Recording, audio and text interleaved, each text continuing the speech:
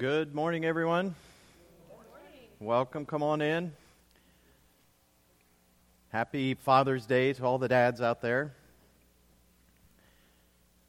There are handouts as usual in the back. If you'd like to follow along, there are 2 handouts today, so be sure to get the second one, which we'll cover at the end of our time today as a summary. So this is our 10th and our last session on our study of the attributes of God. I tell you, it has been a true joy for me to go through this study with you. And trust me, we have only scratched the surface of these glorious truths of God's attributes. I pray it's been a blessing to you as much as it has been a blessing for me. Now, to end this series, this last session, we're going to cover 2 more magnificent attributes of God, His love and His glory. And then we'll wrap up with a short summary at the end. So pray with me as we begin our time. Father, we praise You for who You are, our great and our awesome God. You are worthy of all praise and all honor. Thank You for the time this morning to look into Your attributes of love and glory. Pray that You would help us get a better understanding of how great Your love is and how glorious You are. May we not do this just to fill our minds, but that You would fill our hearts to love You more, to behold Your glory, and to give You the glory that You're due. Bless our time this morning, we pray in Christ's name. Amen. Love is one of the most, if not the most, cherished attribute of God. Adequately describing the love of God in such a short amount of time is, at best, a challenge and perhaps impossible, but I will try. The love of God has comforted troubled hearts, lifted spirits, brought great encouragement to many. But perhaps yet no other divine attribute has been more misunderstood. Too often it's seen as a sentimental or a mushy feeling. But nothing could be further from the truth when we think of God's love. While His divine love for us does involve tender feelings, it runs so much deeper. It's a holy love. It involves all of His nature, and we'll look into that. So I've defined God's love here as God's goodness toward people unconditionally through His affection, care, and delight. His affection, care, and delight. The previous attributes we've discussed here and studied revealed many wonderful things about God. Think about all the attributes we've discussed. His eternity and His immutability, His sovereignty, His power. But if all these characteristics were attributed to some abstract being who is devoid of feelings and personal responses, that would leave us desiring more, right? It would be lacking a relationship. R.C. Sproul said this: if God were merely a self-existent, eternal field of energy, who would ever want to worship Him? How could we have fellowship with an impersonal force? As a personal being, God is capable of loving and being loved. The God we worship is the God of Abraham, Isaac, and Jacob. Abraham, Isaac, and Jacob were all people. And that means that God is a God of people. He is a personal God with whom human persons can have a love relationship. And when we look at His attribute of love, we see His personal nature. J.I. Packer used several anthropomorphisms here in this description he gives. When we looked at God's wisdom, we saw something of His mind. When we thought of His power, we saw something of His hand and His arm. When we considered His word, we learned about His mouth. But now, contemplating His love, we are to look into His heart. So let's look at some characteristics of God's love. Number one, God is love. Very basic, I know, but we need to start there. It may sound repetitive because we've done this with other attributes, have we not? But God not only has love, He not only exhibits love, He is love. His entire being is permeated with love. Scripture makes this clear. 1 John 4:8 and 4:16 both declare the words, God is love. So, what is love? As you probably know, the word for love in Scripture can have different meanings. In the New Testament, the strongest Greek word for love is agape. Right? It's most often used to describe God's love. In 1 John 4:8 and 16, use that word agape. Agape love is a self-sacrificing action. It seeks the benefit or the highest good of the recipient. It's a willful delight in the recipient. The foundation of agape love is not based on emotions. Not that it doesn't come with emotions, but it's not based on emotions. It's a determined act of the will, a joyful resolve to put the welfare of the recipient above its own. All agape love comes from God. We see it most clearly in the sacrifice of Jesus, the ultimate act of love. God's love is inseparably connected with His other attributes as well. For example, His love is holy, pure, and flawless. His love is immutable. It never changes. His love is righteous, always doing what is right. His love is sovereign. By His authority, He chooses His elect by His saving love. And His love is eternal. It's without beginning, and it's without end. And I could go on. His love never compromises any of His attributes. Number two, God is self-loving. He is self-loving. Not in a selfish way, but the love of God is perfectly expressed between the three persons of the Trinity. His love is intra-Trinitarian. This makes sense because in God there is one divine nature. God the Father has loved God the Son from before the foundation of the world, John 17:24. And the Son likewise was in the bosom of the Father from before time began, John 1:18. Matthew 3:17, at Jesus' baptism, if you recall, the Holy Spirit was present in the form of a dove when the Father says, "This is my beloved Son in whom I am well pleased." All three persons of the Trinity present. This indicates unity and love among the persons of the Godhead. John 3:35, Jesus says, "The Father loves the Son and has given all things into His hand." The Son did His Father's will to the delight of the Father. His obedience to the Father demonstrated His love for Him. In John 14:31, Jesus says, "So that the world may know that I love the Father, I do exactly as the Father commanded me."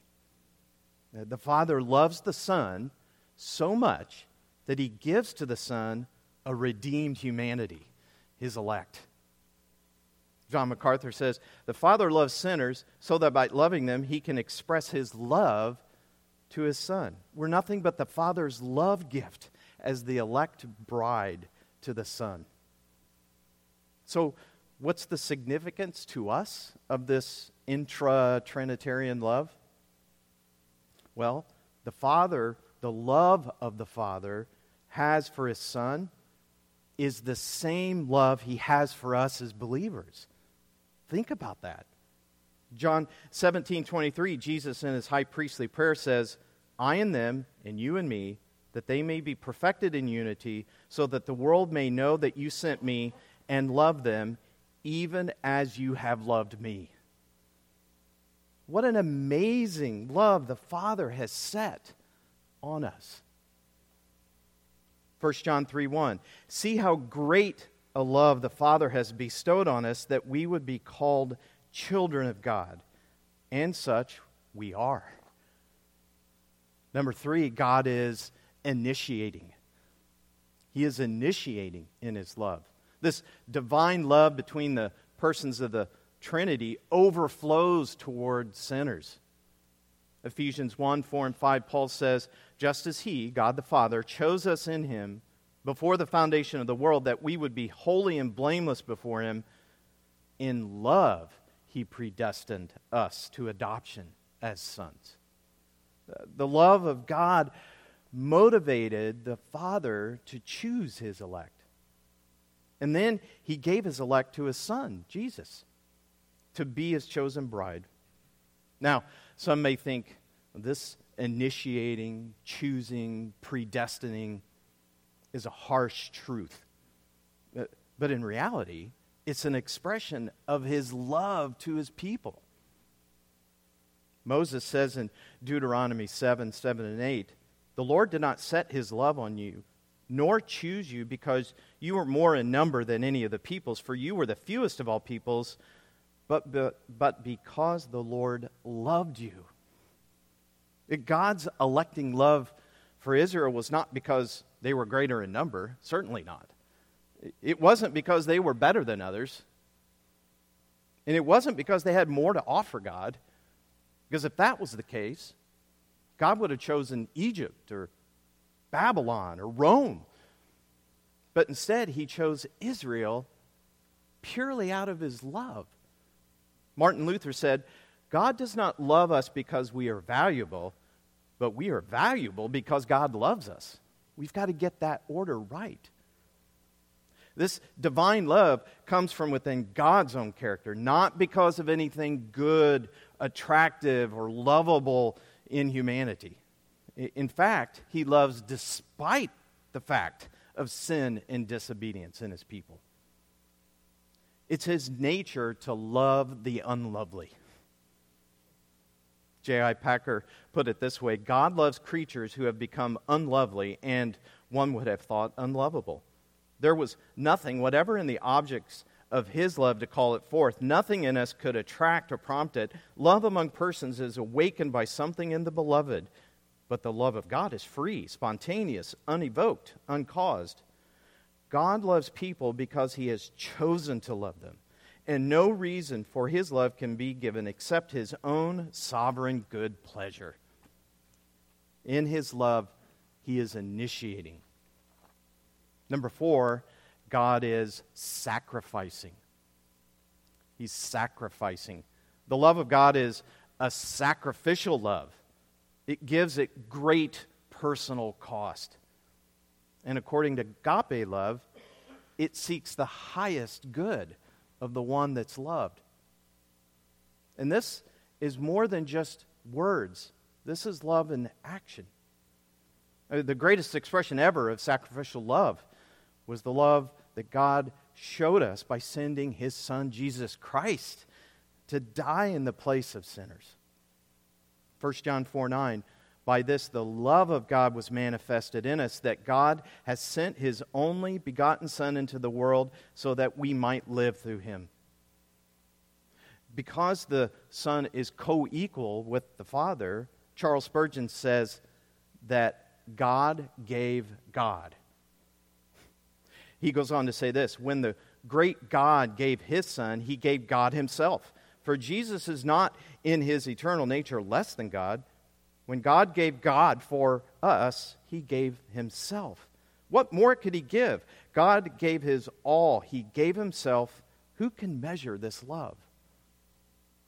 And of course, John 3:16, for God so loved the world that He gave His only begotten Son, that whoever believes in Him shall not perish but have eternal life.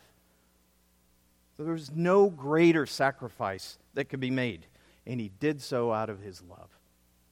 Ephesians 2:4-5, but God, being rich in mercy, because of His great love with which He loved us, even when we were dead in our transgressions, made us alive together in Christ. By grace you have been saved. No one has done anything to prepare themselves to be fit for His sacrificial saving love. Right? Romans 5:8. But God demonstrates His own love toward us in that while we were yet sinners, Christ died for us. Ephesians 5:25 tells us that Christ also loved the church and gave Himself up for her. So God's love is sacrificing. Number 5, God is affectionate. He's affectionate. The love of God is more than a willful choice in His sovereignty. It also includes an intense passion that He has for His people. God's not a stoic ruler making decisions that lack any affections.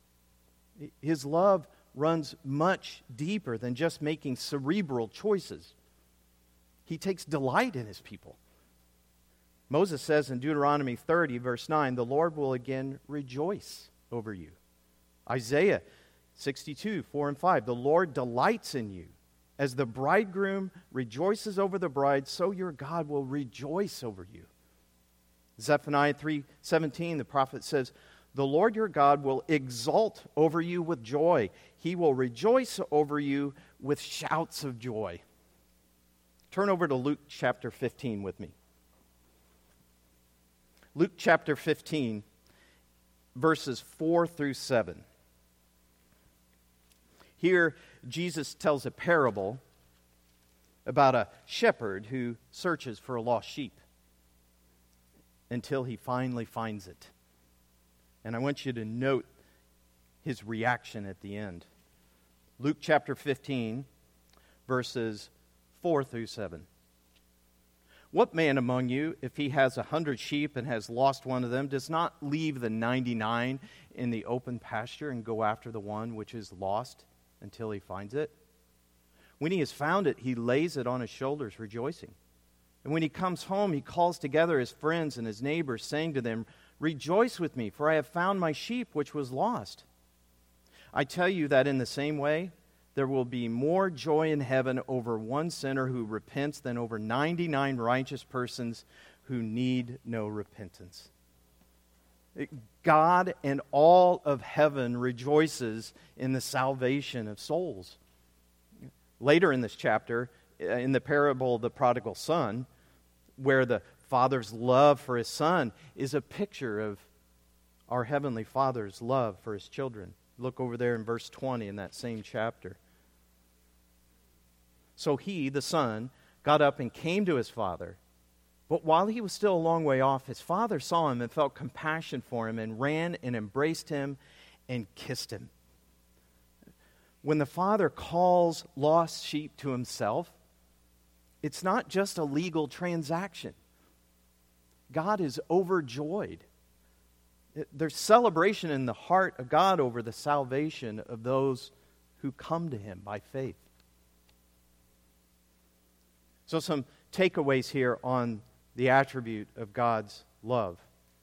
And each of these is supported by verses in 1 John chapter 4, if you want to turn there to look at the verses. Number 1, God's love is perfected in believers.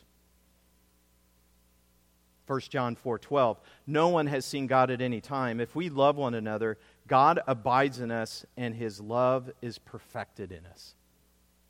This word perfected is the same word used by Jesus on the cross when He proclaimed, it is finished. Not only was our debt from sin paid in full, but God's love for us was also provided in full. We don't get more love from Him by doing righteous deeds. Nothing can be added to or taken away from God's perfect love for us. And it's a love that never changes. Number 2, perfect love casts out fear. Verse 18, there is no fear in love, but perfect love casts out fear because fear involves punishment, and the one who fears is not perfected in love. Perfect love here is not referring to our love. It's referring to God's love. True believers need have fear no judgment because of his perfect love. Beeke and Cosby say, God is the only one with perfect love, and he casts out our fear of others, of death, and of sin. If you know deep down that you are unconditionally loved by the King of the universe, what is there to fear? Number 3, we can love God and others because he first loved us. Verse 19, we love because he first loved us. The only way anyone can ever love God or others is if God first gives them new hearts to love him. It's God who took the initiative to love us, not us. Our love has its origin in God's love. Our love, both for him and for others, is in response to his love for us. Steve Lawson says, let us never lose sight of God's constant care for us. His love never stops giving to meet our needs. He is always going ahead of us to prepare the way. He comes behind us to protect us. He is under us to support us. He is beside us to encourage us. He is in us to strengthen us. We are forever immersed in the breadth and length and height and depth of his great and glorious love. So those who've repented, trusted in Christ for salvation, you're objects of God's saving love.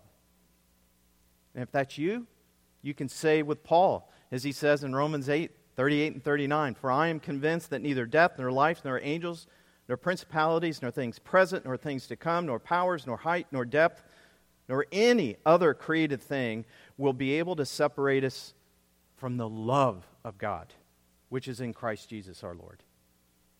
If that doesn't describe you, then repent and believe in Christ. Then you will never be separated from God's love. So that is a brief, and I'm sure inadequate, description and observation of God's love. But we must move on. We are going to now look at God's glory. I've defined God's glory here as God's radiant display of his perfect nature, splendor and majesty, revealing his infinite worth. God's radiant display of his perfect nature, splendor and majesty, revealing his infinite worth. God's glory is the manifestation and the display of his divine attributes and perfections. It's the radiant splendor and majesty that emanates from his being. His glory can be said as the sum total of all and who he is. The sum of his attributes, his divine nature. God's glory is not something external or separate from his nature, but it's inherent to who he is. It is his intrinsic brilliance and magnificence. God's glory is eternal and unchanging, and it's ultimately his own glory that he created and sustains the universe. Now, at different times throughout history, God has displayed his glory in various ways. I've got some points here. First, letter A, in creation. Creation is a testament to God's glory. Right? Psalm 19:1, the heavens are telling of the glory of God, and their expanses declaring the work of his hands. His glory is demonstrated in the beauty and diversity and order of creation. Its majesty and power. Think of the forces of nature and the provision it provides. All at his hands. All of this reveals his power and his sovereignty and his wisdom. Isaiah 6:3, the angels declare, the whole earth is full of his glory. Letter B, in the Garden of Eden. God's glory was present at the very beginning in the garden. He manifested himself to Adam and Eve, and they lived in his presence, enjoyed fellowship with him. But unfortunately, that was only temporary, right? When they sinned, God expelled them from the garden because they were no longer fit to be where his glory was. Letter C, another example is on Mount Sinai. God revealed his glory to Moses.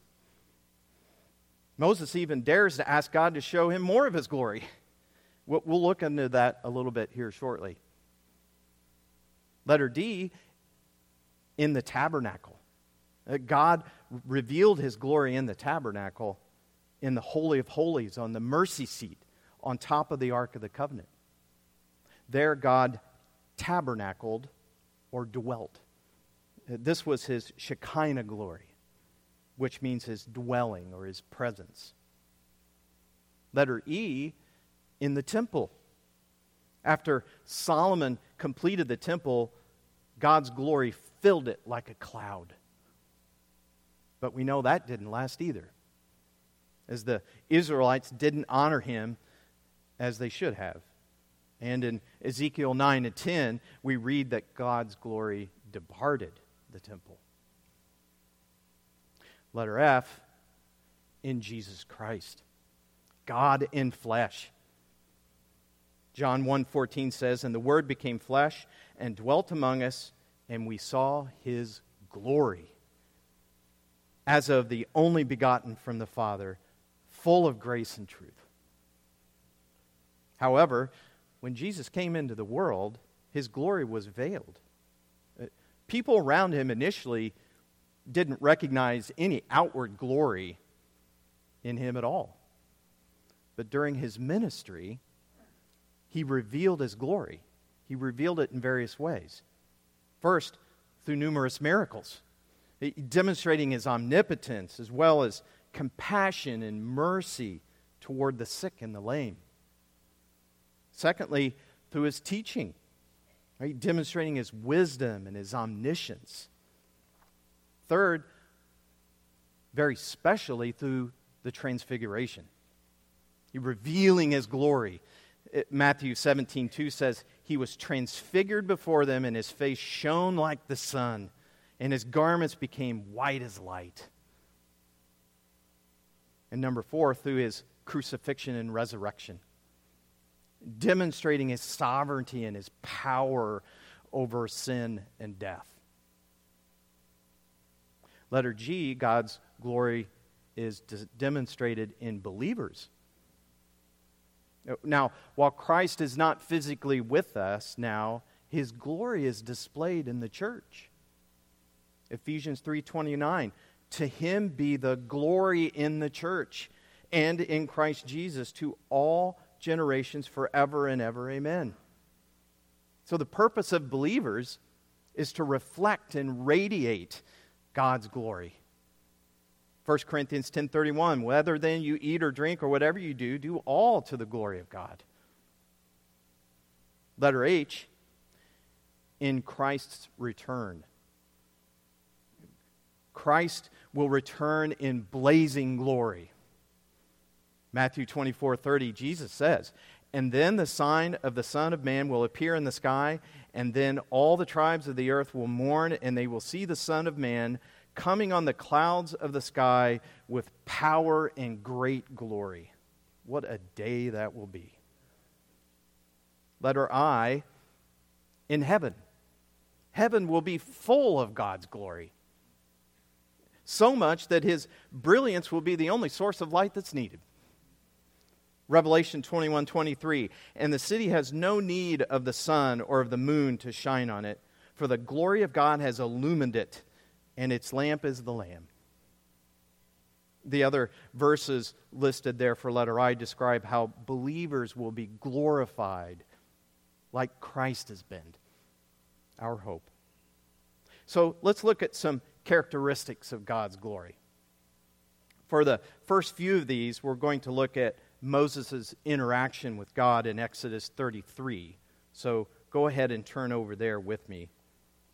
Exodus chapter 33.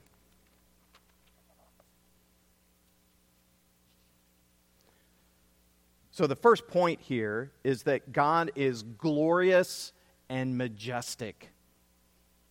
He's glorious and majestic. God's glory encompasses all of his attributes, his infinite grandeur and greatness.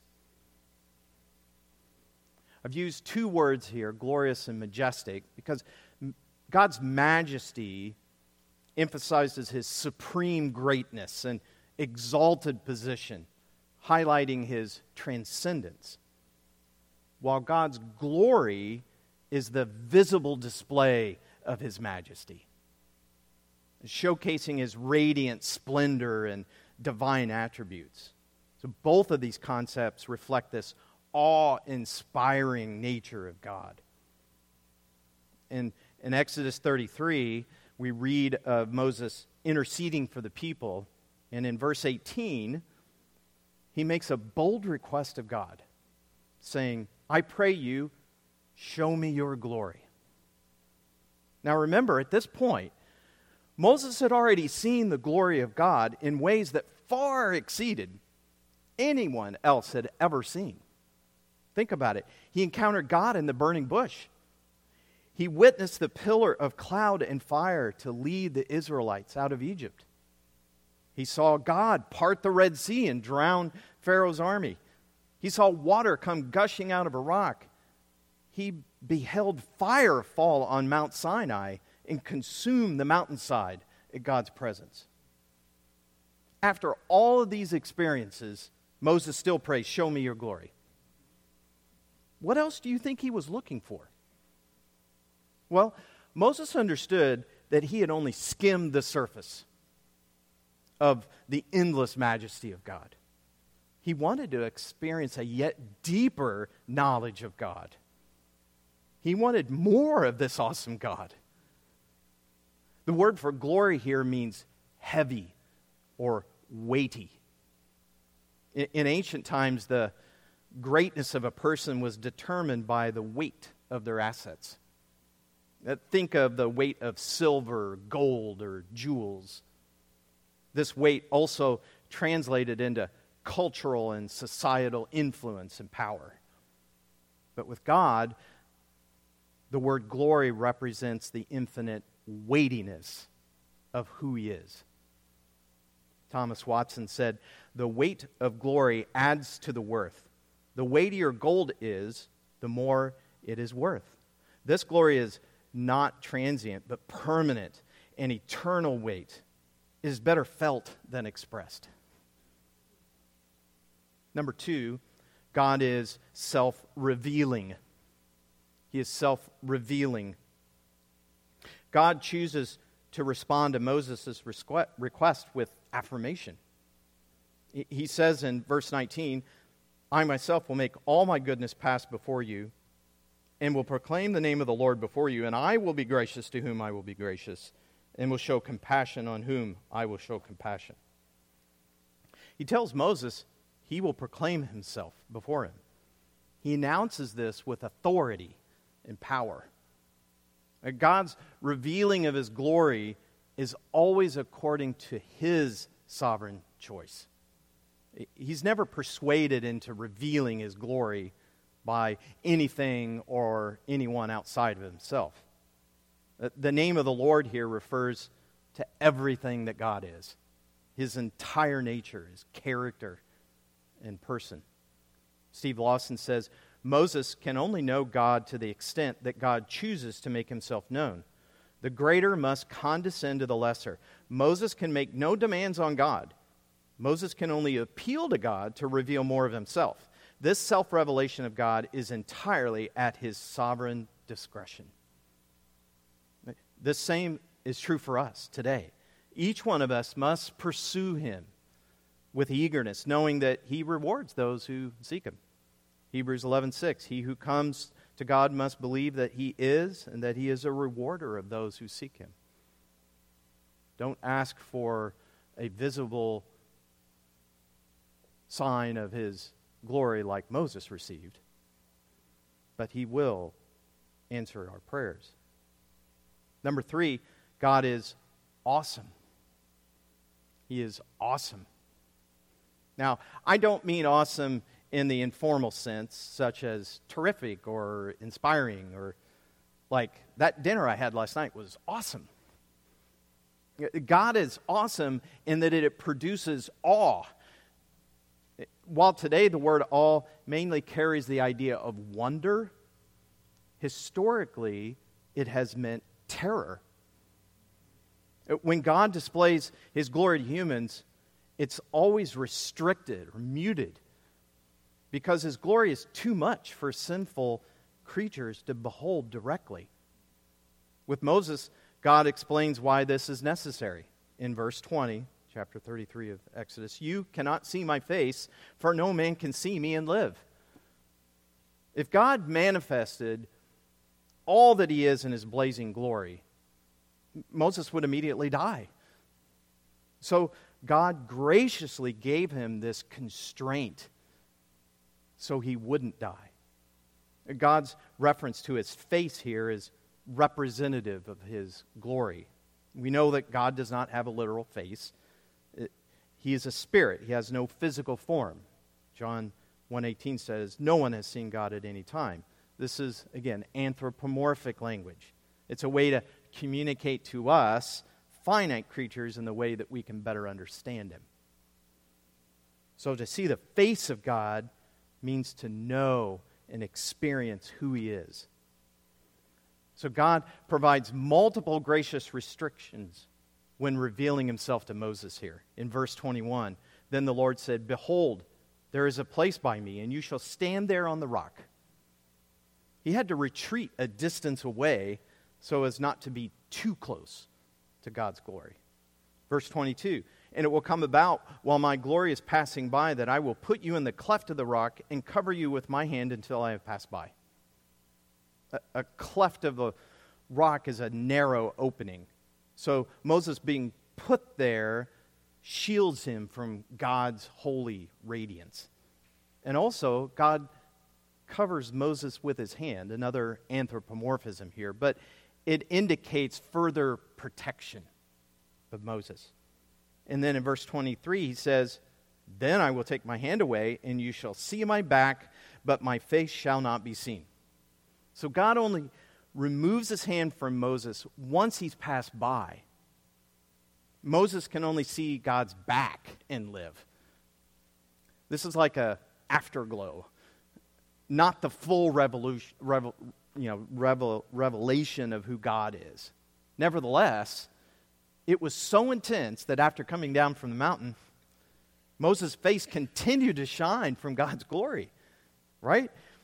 To the point others were afraid to approach him, and he had to cover his face with a veil. This is an amazing account of God's glory, but the most awesome display of God's glory is in the crucifixion of Christ. Here, God's manifold glory is demonstrated. Think about it. His sovereignty, holiness, righteousness, justice and wrath, mercy, grace, all of it on full display. At no other point in history is there such a concentration of God's glory across all of His attributes in all of its splendor.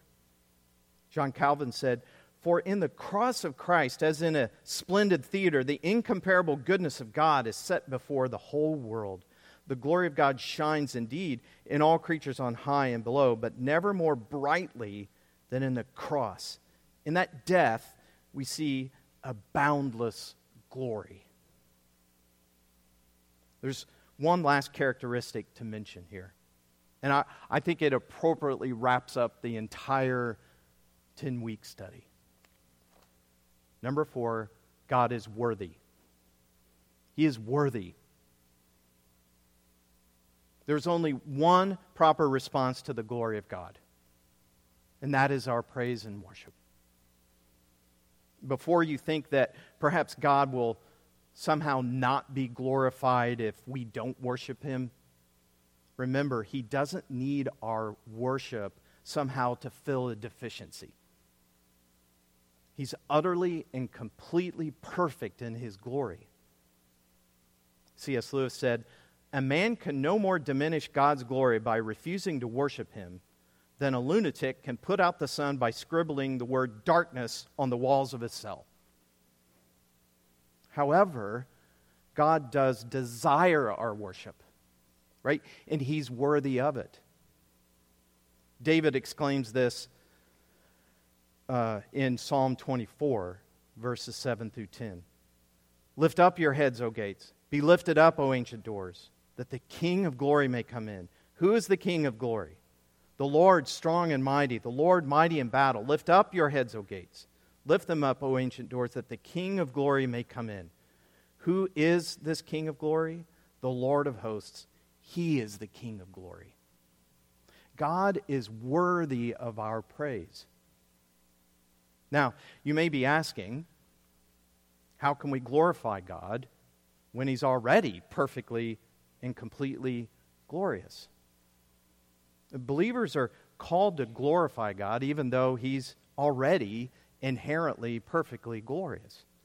The idea of believers glorifying God doesn't mean that we can add to or increase God's glory in any way.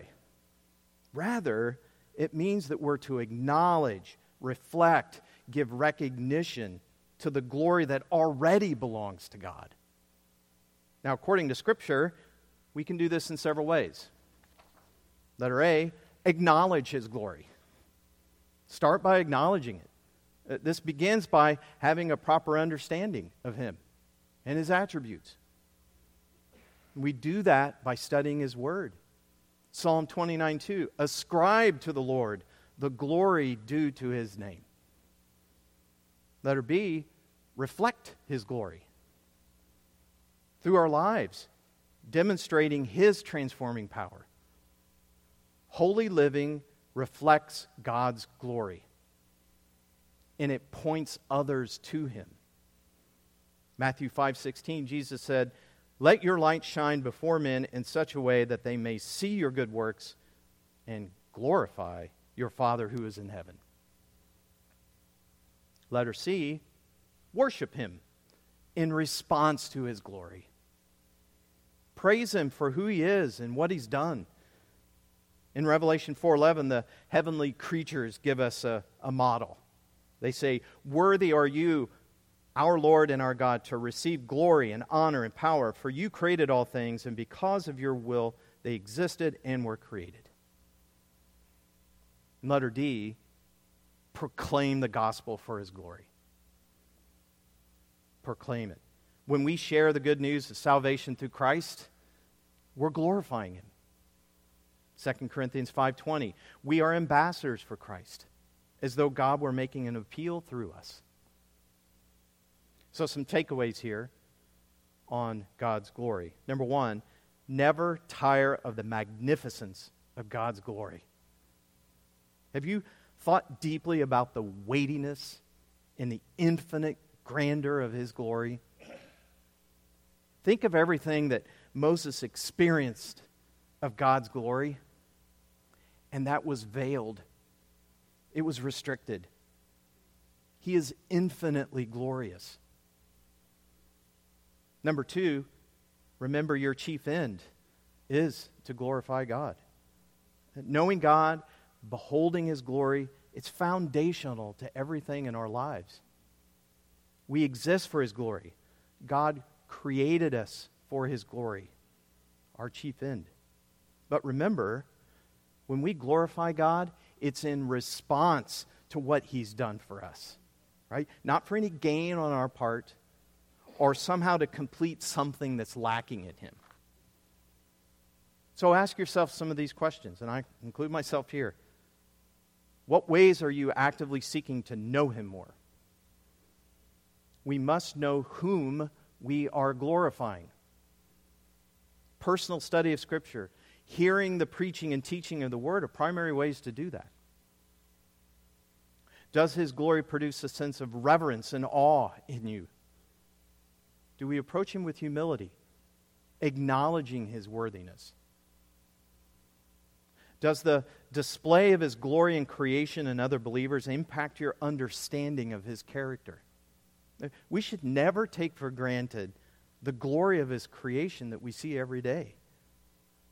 and the glory of His saving and transforming work in the lives of His people.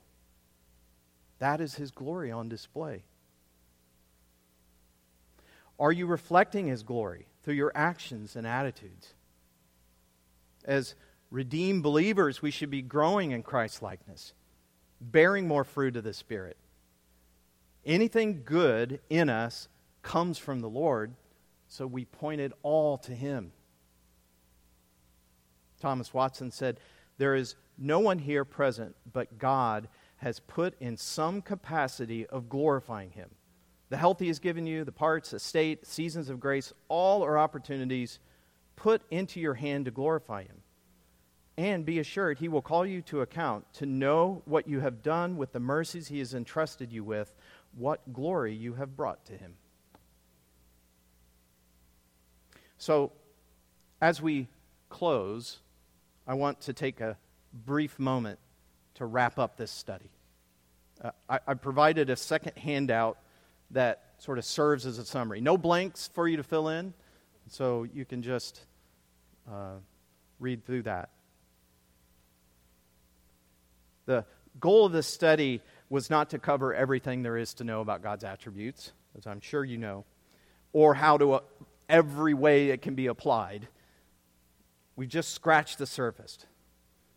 But this study should be a catalyst for you to dive deeper. Now, at the top of the first page there on the summary, I've included all the definitions that we have went through. I've also listed some suggested resources, expanding from that list that I provided in the first week. And remember, the bullet points that I put next to the books there are only my evaluation of the level of depth or complexity of those books. But trust me, all of them are very helpful. Note that on Thomas Watson's and Stephen Charnock's books, I have put links there. Those are links to the PDF versions of those books. And I found those to be really, really helpful because they're very long and you can search by keyword at that point. Very helpful. The Doctrine of God study by Paul Washer is a great source if you're looking for a structured approach for a deeper study. My wife Kathy has gone through it, so you can maybe ask her if she has any reviews to give you on that. The video resources there are sessions on a number of attributes that you can view for free. Highly recommend those, very helpful. And then I found there is a conference coming up in September, the G3 conference. They're going to focus on the sovereignty of God. So that might be worth looking into. Now, on the other side of that handout, I've listed some general takeaways to consider now that we've completed the study. Now, I've drawn these and the quotes you'll see from Stephen Charnock and Thomas Watson, both who were very careful to describe in detail what they call uses, which are really the so what, or the application as it relates to God's attributes. Very helpful. They literally wrote dozens and dozens of pages of these uses that you will find in those documents. So this is a radically reduced summary. So I encourage you to look at them in detail. I encourage you to do your own study. Look deeply into these attributes. Study what Scripture has to say, and then consider the implications to you of these truths. Now that you've learned about God's attributes, what should you do with that knowledge? How should you think? How should you respond to trials? How should you view all things in the light of His attributes? Here are a few takeaways. Number one, meditate on God's attributes. Time and time again, Charnock and Watson remind us to meditate on, remember, study, take interest in God's attributes. one of them here from Watson, get an interest in the unchangeable God, then thou art as a rock in the sea, immovable in the midst of all changes. Number 2, worship God with reverence and awe, not just for His glory, but for all of His attributes. With this understanding of His character, we're to worship Him and adore Him. Charnock says, our reverence to God and all our addresses to Him will arrive to greater degrees if every act of duty be ushered in and seasoned with the thoughts of God as sitting upon a throne of holiness. Number 3, be humbled in light of God's nature. As we worship God with reverence and awe, we should also be humbled in understanding our lowly condition compared to the infinite, perfect God of the universe. Watson says, as God's mercy makes the saints happy, so it should make them humble. Number 4, trust God and do not doubt Him. Knowing that He's sovereign and good, we can trust Him in everything. Charnock many times says that a particular attribute is grounds for trusting God. Watson says we have not a richer jewel to trust God with than our souls, nor has God a richer jewel to trust us with than His truth. Number 5, persevere in holiness. The proof of our trust in God is that we persevere in holiness, in obedience. Charnock says, from this infiniteness of power in God, we have ground of assurance for perseverance. We don't do this alone. Number 6, be comforted. Understanding God's attributes gives us comfort and hope. Charnock says, as omnipotence is an ocean that cannot be fathomed, so the comforts from it are streams that cannot be exhausted. Isn't that great? And number 7, remember God's church will persevere. We can be confident God will build and protect His church, just as He's promised. Watson says, the church is the apple of God's eye. The eyelid of His providence daily covers and defends it.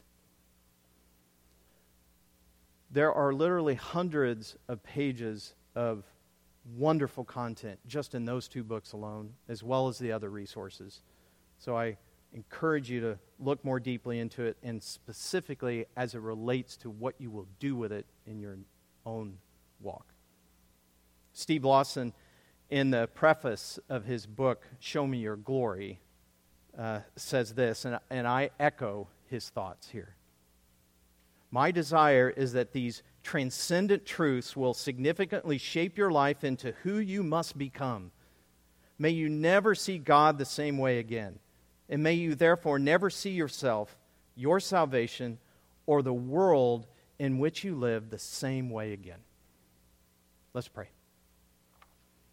Father, You are eternally self-existent, unchanging, all-knowing, everywhere present, all-powerful, supremely sovereign, utterly holy, righteously just, jealous and wrathful, truthful and wise, good, patient, merciful, gracious, loving, and glorious.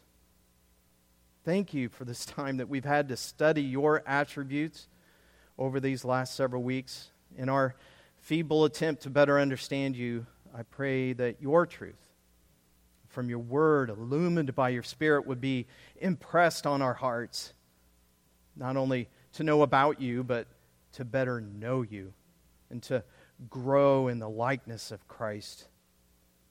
I thank you for revealing yourself to us in your word. Thank you for the many bright minds you've enabled to think and write about your truths in such helpful ways. And most of all, Lord, thank you for revealing yourself to us in the person of Jesus Christ, God in flesh, demonstrating your divine attributes to your people. As we consider your character, I pray you would increase our reverence and awe of you. Lord, you are an amazing God. Humble us. Give us thankful hearts for what you've already done for us, what you're doing in us now, and what you will eventually do for us. And all these things, Lord, may you be glorified. It's in Christ's name we pray. Amen.